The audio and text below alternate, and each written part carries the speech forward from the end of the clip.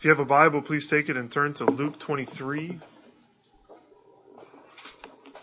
Luke 23. If you don't have a Bible, there's some on the back table. We will finish up Luke 23 this morning, looking at verses 50 through 56. I know that most of you don't care, but it's almost time for postseason baseball. Does anyone care about baseball? All right. I care about baseball. And the Cubs have a chance to do something maybe. So that's even more exciting. This is the year. There's a famous baseball player, Yogi Berra, who recently died. He was a Yankees baseball player and later a manager. He passed away recently at the age of 90. Beyond baseball, he was best known for quotes called Yogiisms. Have you ever heard any of these? Yogi Berra quotes. Here's some of them. He would say things like, "When you come to a fork in the road, take it." It's terrible, isn't it? You can observe a lot by just watching. One of my favorites, it's like deja vu all over again. He says, "No one goes there nowadays. It's too crowded." No one likes these. This is like, I didn't say these things, so I guess I don't have to feel bad that no one's laughing. Baseball is 90% mental and the other half is physical. Here's one, you've probably said this and you didn't even know that Yogi Berra coined this phrase, which is, it ain't over till it's over. You ever heard that one? That was Yogi Berra. He was the first one that said that. It ain't over till it's over. And that makes sense for baseball. I encourage you to watch postseason baseball. It's awesome. It's the one sport where you can't get beat by the clock. You always, no matter how many runs you're down, if you have an out left in the ninth inning, you could be down 20 runs and there's still a chance that you could win. That's why you should never leave a baseball game early, because it ain't over till it's over. Even though a game might look like it's over, there's no hope for a comeback. There's always this chance that you might rally. Last week we looked at Jesus' death on the cross, and it's like a baseball game that you're 20 runs down. There's no ray of hope. It looks like Jesus has breathed his last. And in the minds of his followers, he has died, and everything is apparently over. There's no hope left. And yet, even in the midst of this, we see some faithful disciples, some faithful followers of Christ, who continue to hold firm to their faith, whatever it was in that moment, even in this darkest hour. And they stand for us now as witnesses. Witnesses to the reality of the death and the burial of Jesus, but also witnesses to what true faith looks like for disciples of Jesus. So they are witnesses to the fact of Jesus' death and burial, and they are witnesses to the faith of true disciples. These people are Joseph of Arimathea, however you want to pronounce it, and then the women who had followed Jesus from Galilee. These two this group and this individual, they are there. They sort of remain on the stage. Everyone else has left the scene, and they are there, and they are calling to us to believe. They're showing us what it looks like to remain faithful even in the midst of difficulty. So we could summarize the big idea of this passage, I think, by saying that the burial of Jesus calls us to believe in and follow after him. We're thinking about the burial of Jesus. What does the burial of Jesus do? It calls us to believe in and follow after him. Let's read these verses in Luke 23, beginning in verse 50. Luke writes this for us. "And there was a man named Joseph from the Jewish town of Arimathea. He was a member of the council, a good and righteous man who had not consented to their decision and action. And he was looking for the kingdom of God. This man went to Pilate and asked for the body of Jesus. Then he took it down and wrapped it in a linen shroud and laid him in a tomb cut in stone where no one had ever yet been laid. It was the day of preparation, and the Sabbath was beginning. The women who had come with him from Galilee followed and saw the tomb and how his body was laid. Then they returned and prepared spices and ointments. On the Sabbath they rested according to the commandment." So the burial of Jesus calls us to believe in and follow after him. If you were to turn back to the first 4 verses of the book of Luke, you would be reminded that Luke talks about eyewitnesses of Jesus. And he talks about part of the reason he's writing, his desire in writing, is to give an orderly account of things for this guy Theophilus that he's writing to, and ultimately also for us by extension, that we would have certainty about the things that he is going to teach us. That's one of Luke's main purposes, that we would have certainty. And I think this testimony here in verses 50 through 56 stands as a major witness to give us certainty. So we find the first thing as we look at this situation is that Joseph of Arimathea and these women are witnesses to the fact of Jesus' death and burial. So you could put that first. Witnesses to the fact of Jesus' death and burial. These witnesses are important because something amazing is going to happen, remember. We know the end of the story. We know about the resurrection. But they sort of stand as these witnesses. They're kind of like those that are chosen to assist a magician when he's going to do a magic trick, right? So have you ever been to a magic show and they bring folks up on stage? A member of the audience is called to come up and inspect the deck, right? Make sure this is a normal deck of cards. Or maybe the magician's going to wear a blindfold and he says, make sure that I can't see through this blindfold. The point being that the magician wants to do his best to prove that everything is ordinary, so that when he or she does something extraordinary, it has that sort of wow factor that we know it's not rigged. And so Joseph and the women are kind of like the people that are inspecting the deck, as it were. They testify that there's nothing up anyone's sleeves. This isn't some sort of trick. Of course, in magic, it is a trick. It's not a miracle. The difference between magic and a miracle is that magic is based on deception. And it makes something appear supernatural. But this is a miracle, and a miracle is based on truth, and something actually supernatural happens here. And so we find Joseph of Arimathea in verse 50. Joseph, he's found in all 4 gospel accounts, Joseph of Arimathea, in this exact situation, and this is the only place that he's found in Scripture or in church history. We know nothing else about him except for what the gospel writers tell us. John tells us that he had been a secret disciple of Jesus. He had followed Jesus but hadn't been public. He hadn't publicly come forward as someone who believed that Jesus was the Messiah. And yet he's here in Jerusalem, like Esther, for such a time as this. This is his moment. And when the hour came for him to take his stand as a disciple of Christ, he boldly walked into the light and identified himself as such. Joseph, if we're thinking about witnesses to things, Joseph in that day and time would have been an ideal witness.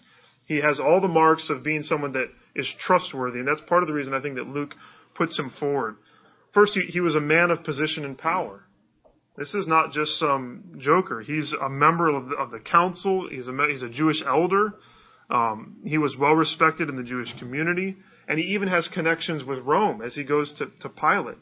His place of power allows him to go to Pilate and ask for the body of Jesus. That's something that none of the disciples could have done. No one in Jesus' family could have done that. But Joseph, because of his power and his position, is able to walk up to Pilate and say, "Can I have the body of Jesus?" He has position and power. Next, he has financial means. He owned a tomb, which would indicate that he had sufficient funds to afford this kind of a luxury. Mark makes it very clear. He just says he was rich. So Joseph of Arimathea was rich. But his wealth, in some sense, in that day, makes him a reliable witness. But it also makes him the fulfillment of prophecy. Because you remember in Isaiah 53:9, we read, "His grave was assigned to be with wicked men, yet he was with a rich man in his death." So normally the body of a crucified person was thrown into a common grave. So Jesus should have been in a grave with the wicked. He was assigned that grave. But he was with a rich man in his death because Joseph comes and takes the body. Fulfills that prophecy. So Joseph's a man of position and power, a man of financial means. He's also a man of integrity. Luke describes him, he says that he was a good and a righteous man. He's an upright man. He's above reproach. You see that as he disagrees with the council, how they have decided to condemn and to crucify Jesus. And so he steps forward finally and he makes that known. He could have just declined to vote. He could have instead just sort of stayed in the background, but he stands up and he says, this is not right. So we see that he's a man that couldn't be bought, is not persuaded. And so by extension, we would say he's not someone that's going to try to deceive other people. He's good, he's righteous. Luke does this. He brings out these people that are seen as reliable witnesses. And it's funny, it's interesting that Joseph sort of mirrors two other individuals from the very beginning of his gospel, Simeon and Anna. And they're very similar. So Simeon is brought forward as an older, respected Jewish man who was in the temple. And Luke 2:25 says this of Simeon: this man was righteous and devout, just like it says here that Joseph was good and righteous, waiting for the consolation of Israel, it says of Simeon. And here of Joseph, what's it say? He was looking for the kingdom of God, and the Holy Spirit was upon him. Simeon is a reliable witness, and when they bring Jesus to the temple, Simeon holds him up and says, this is the Messiah. This is the one we've been waiting for. And Anna, in that same situation, it says of her in Luke 2, she did not depart from the temple, worshiping with fasting and prayer night and day, and coming up at that very hour when Jesus was being dedicated, she began to give thanks to God and to speak of him to all who were waiting for the redemption of Jerusalem. All these phrases sort of Luke's bookending. It's the waiting for the consolation of Israel, waiting for the redemption of Israel, looking for the kingdom of God. These are individuals who were respected individuals, Jewish people who were looking for the Messiah, and they found him in Jesus. Joseph then stands as this credible witness to the truthfulness of what happened on the last day of Jesus' life. He attests to the fact that Jesus truly was dead.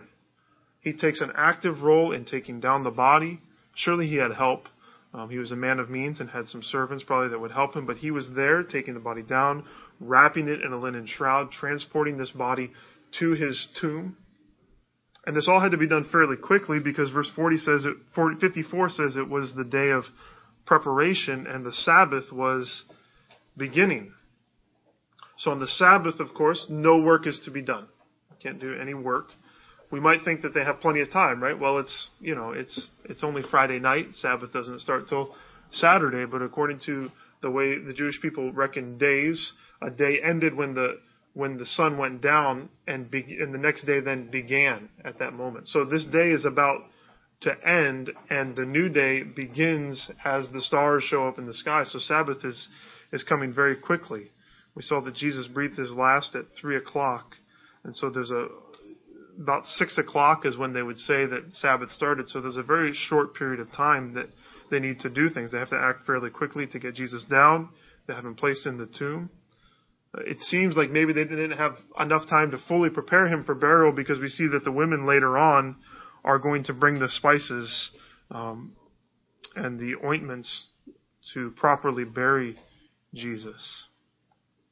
We mentioned those women. Think about these women. Joseph is a witness, a reliable one. The women are unlikely witnesses in that day and age. They would not be as well respected as Joseph, but I love that Luke includes them, and he says they were there and they witnessed these things. They're unlikely. They're the women of verse 49, all his acquaintances, and the women who had followed him from Galilee. They're mentioned there. And these are probably the same women from Luke 8. In Luke 8, there were those that provided for Jesus out of their means. Some of them are mentioned by name: Mary Magdalene, Joanna, Susanna, and others, it says, some that are unnamed. I think we should note these names: Mary Magdalene, Joanna, Susanna, and others that we do not know. These women are heroes of our faith. We should lift them up. We should not forget them. They are there. They are faithful to Jesus to the very end. Sometimes we think it's the people that are loud and proclaim how faithful they're going to be. The Peters, those are the ones that are going to stick around. But it's the women, some of whom are not even named, and they're not given names here. They are the ones that remain faithful to Jesus to the bitter end. And I think we should notice, too, they're placed alongside Joseph of Arimathea. So Joseph is a man who's rich. He has social standing. He's from a respected town in Arimathea. And then we have these women. These women who are poor, probably. They're despised in society. And they're from Galilee. Remember is it Nathaniel? What Nathaniel says about Galilee, can anything... Oh, no, that's about Nazareth, I'm sorry. But that region is the same sort of idea, that Galilee is a place... Who are these guys? They come from Galilee. And who are these women? And it's just a reminder that this is what Jesus does. He unites all people. There is no division in the body of Christ. He comes for rich. He comes for poor. He comes for men and women. And all of everyone is invited to be a follower of Jesus. And if you are a follower of Jesus, then you are useful to him. We should never despise anyone who is God's child and think that they are not useful. And we should also not despise ourselves and think that God can't use us for whatever reason it might be.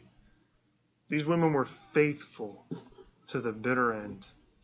And maybe you're someone who's in the background and you're just sort of one of his acquaintances or one of the people that are at a distance, or you fade to the background oftentimes.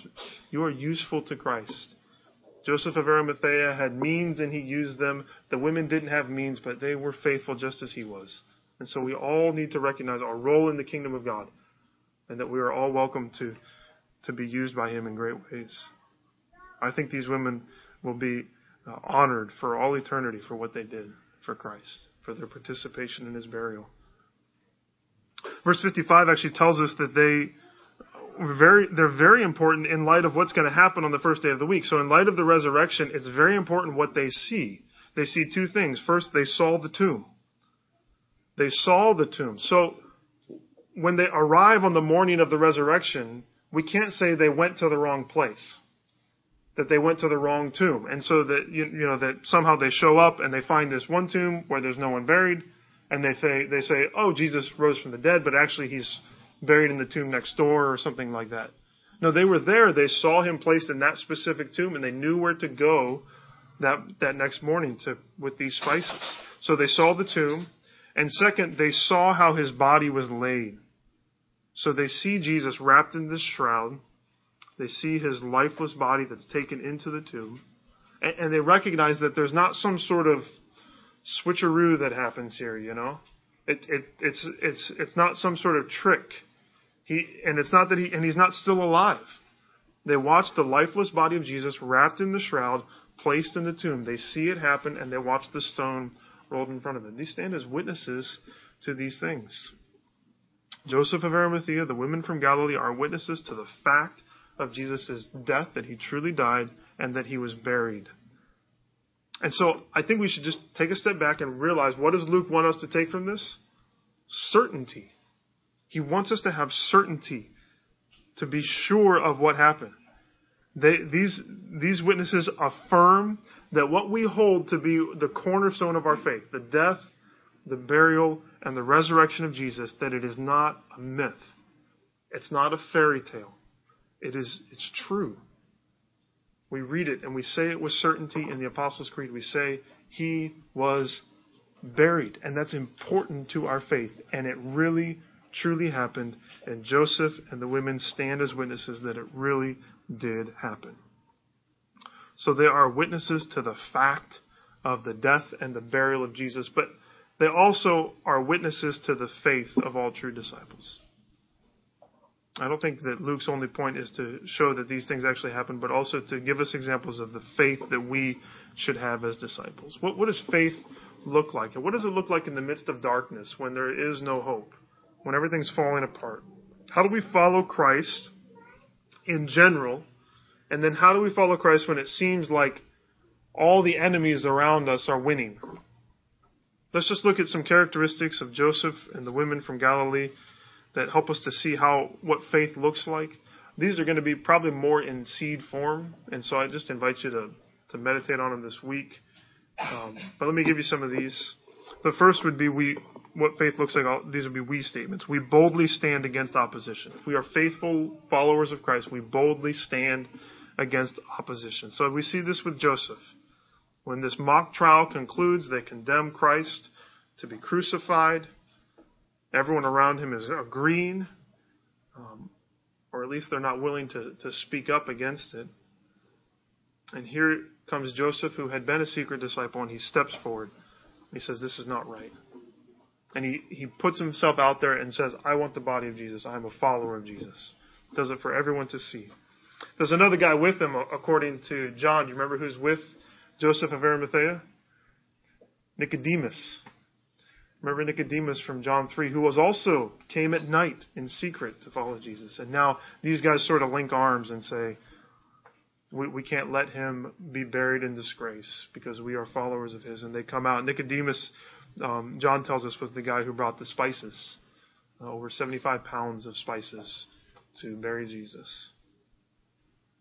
I think we could simply say, when we think about we boldly stand against opposition, we should say that a disciple of Jesus can't remain secret forever. A true disciple of Jesus will not remain secret forever. Now, there's some debate within missions, and I'm not really trying to refer to that. So if that's where your mind goes about secret disciples, I'm not really trying to address that. I'm not smart enough to address that. But simply saying that there's a public profession of Christ in the midst of a culture that would oppose him that is part of being a true Christian. Even I think as we think about the burial of Jesus, isn't it right to say that true followers of Jesus will be baptized, will identify with Christ publicly, identify with his death, his burial, and his resurrection? That's part of what being a Christian is saying, I am with Christ in the midst of opposition. And one of the clear ways that Jesus gives us to do that is to be baptized, to stand up and say, this is who I am. As Christians, there are times when we must stand against those who condemn Jesus, those who are opposed to Jesus. Now, I think we could apply this to moral issues. We could. We should stand for the truth of Christ as it relates to things like abortion or racism or the exploitation of the poor, disgust over human trafficking or the treatment of women or so-called sexual liberation. We should stand against these things as followers of Christ and stand for what is true. But I think specifically what Joseph of Arimathea is calling us to stand against is people who would deny that Jesus is the Savior of the world. We are to stand and say Jesus is the Christ, He's the Messiah, He's the Savior, He is the way, the truth, and the life, and there is no other way to come to the Father except through Him. If we're going to stand for that, that's going to take some boldness, isn't it?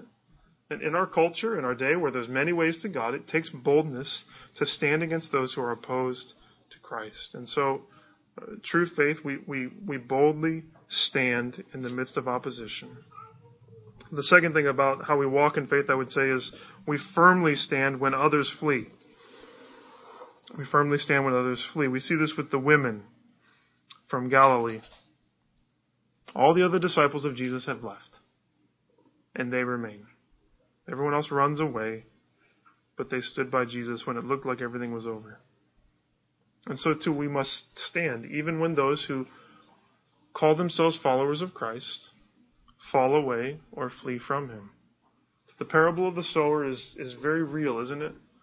That we see those who are a seed and maybe they show some life, but Satan comes and snatches them away before that life really shows itself. There are others who have shallow roots, and when temptation comes, when opposition comes, when difficulty comes in the Christian life, they fall away. There are some who appear to be strong Christians, but then the weeds of the world come in, the cares and the riches and the pleasures of this world come, and they choke that seed, and they show that there is no true life there.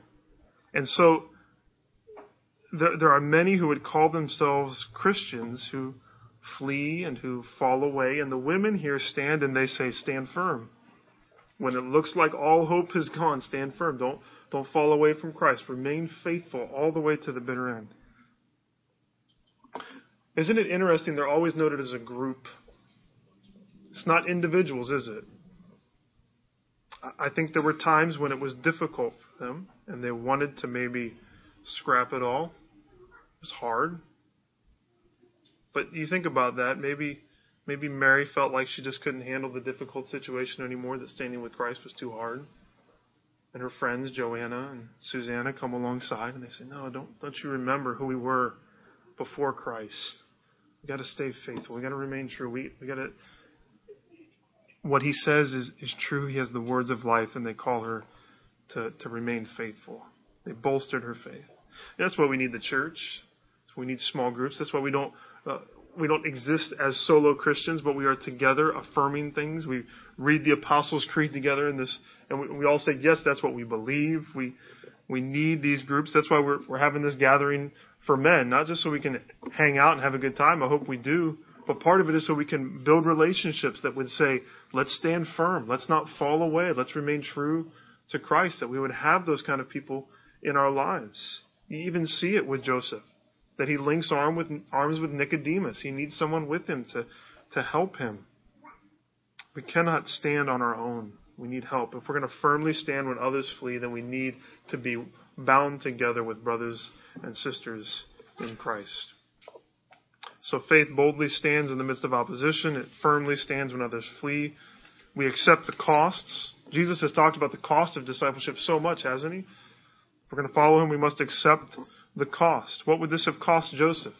It could have cost him his spot on the council, his place of respect in society. It cost him money. It cost him a tomb. Well, he got it back.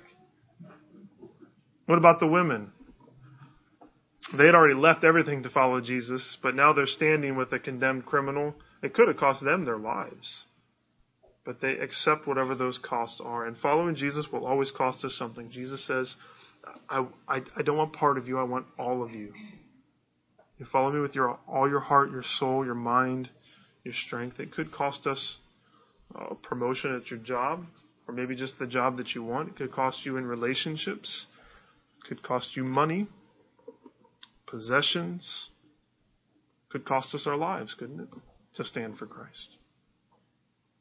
But those who are faithful to Christ accept whatever those costs are and remain true. We accept the costs. We follow Joseph in that we set our eyes on the kingdom. We set our eyes on the kingdom. I love that phrase about him. It says he was a good and righteous man who had not consented to their decision and action, and he was looking for the kingdom of God. I think Joseph had probably been looking for a literal kingdom, just like so many were. They expected Jesus to come and to reign in some specific way, in some tangible way. But he must have finally come to see that Christ was a king like no other, and that his kingdom was different. That it was here, present, with him. And it was also coming, that it was already now and yet still coming. And so if we are to follow Christ in faith, then we are setting our eyes on that kingdom. We see that we are to proclaim his message of love in word and in deed even now. That's part of what being in the kingdom is, but also that there's a day coming when he will truly reign, when there will be no more suffering, when no one will ever be buried again. Isn't that interesting to think about? And Christ will lead us as our King who was crucified, buried, and risen again. We set our eyes on the kingdom. That's what we're looking for, both here, now, and in the future. True faith, we honor Christ as King. We honor Christ as King. The way that they buried Jesus was not as a common criminal, was it? They buried him with honor. They lifted him up as someone who was worthy of the utmost respect in his death. He was honored by his followers because they knew who he was. And so we too would submit to Christ as King. We would worship him as such. We would live as citizens of Jesus' kingdom. Sometimes we live like we're honoring other kings, like we're honoring ourselves as King. We serve sin rather than Christ, or we become slaves to sin rather than slaves to Christ. But if we're followers of him, we'll honor him, we'll lift him up as King and let him rule and reign in our lives. So what have we said about faith? We've said it stands. We boldly stand against opposition. We firmly stand when others flee. We accept the costs of following him. We set our eyes on the kingdom. We honor Christ as King. Let me just give you one more to think on. We love Christ as our Savior. We love Christ as our Savior.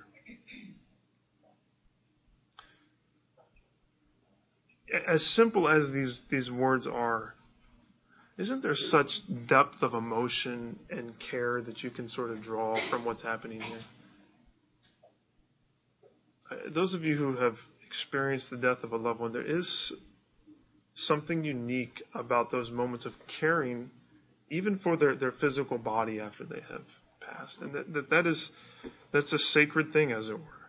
And as Joseph comes and as the women are there, there's such love for Jesus. And respect for who he was. And it's just a very poignant scene, I think, about. You see the women standing there watching his body being laid. What were they thinking? What was going through their minds? What are Joseph and Nicodemus? What's going on in them? We love Christ as our Savior because it's the body of Jesus crucified. As we think about that, we know the resurrection is coming, but it's the broken, dead body of Jesus that gives us life. That's how he is our Savior. That's how he opens up the way for us to have eternal life, is through his death. And so as we honor him as Savior, if I could say it this way, there's a love for the broken body of Jesus. Now, I don't want to say that can turn into something strange, can't it? That we would worship some sort of physical form and icons or whatever. That could be strange. But yet, as I think we look and as we would, with our mind's eye, think about the broken, crushed body of Christ, we would see in that he was crushed for us. He was broken for us. And we have a love for him as the Savior who was beaten and crucified for our sins. Because that's what our sins cost Jesus. The wages, the payment for sin is death. And Luke has emphasized all throughout that Jesus is so innocent, never did anything wrong. And so as he dies, as his body is broken, he is broken for us. He's crucified for us. He takes the penalty for our sin. He calls us to come to him in faith, to believe that that's why he died. He was broken so that we might have new life. Paid the penalty for my sin and yours. It's a good place to end before we take the Lord's Supper, isn't it? That we can look on the sacrifice of Christ, even in these symbols, in the shed blood, in the cup, and in the broken bread, which symbolizes his broken, lifeless body. And as we think on these things, there's so many different angles that we can come to the Lord's Supper with. I'd just like us to come to it this morning with love for Christ, love for the broken body of Christ, love for the shed blood of Christ, that he shows us love and we love him because he first loved us and laid down his life for us. He was buried for us. As I was thinking about the symbolism of baptism, of even being buried and then risen again, that there's a sense in which we are born buried. We are born already in the tomb. We are born dead. I was reading this morning in Ephesians 2, and it says in Ephesians 2 that you were dead in your trespasses and sins in which you once walked. That's how we are born. But God, verse 4 says, being rich in mercy, because of the great love with which he loved us, even when we were dead in our trespasses, made us alive together with Christ. By grace you have been saved, and raised us up with him, and seated us with him in the heavenly places in Christ Jesus. And then verse 8, for by grace you have been saved through faith. This is not your own doing. It's the gift of God, not a result of works, so that no one may boast. So let's remember Christ this morning. Let's remember his broken body and his shed blood.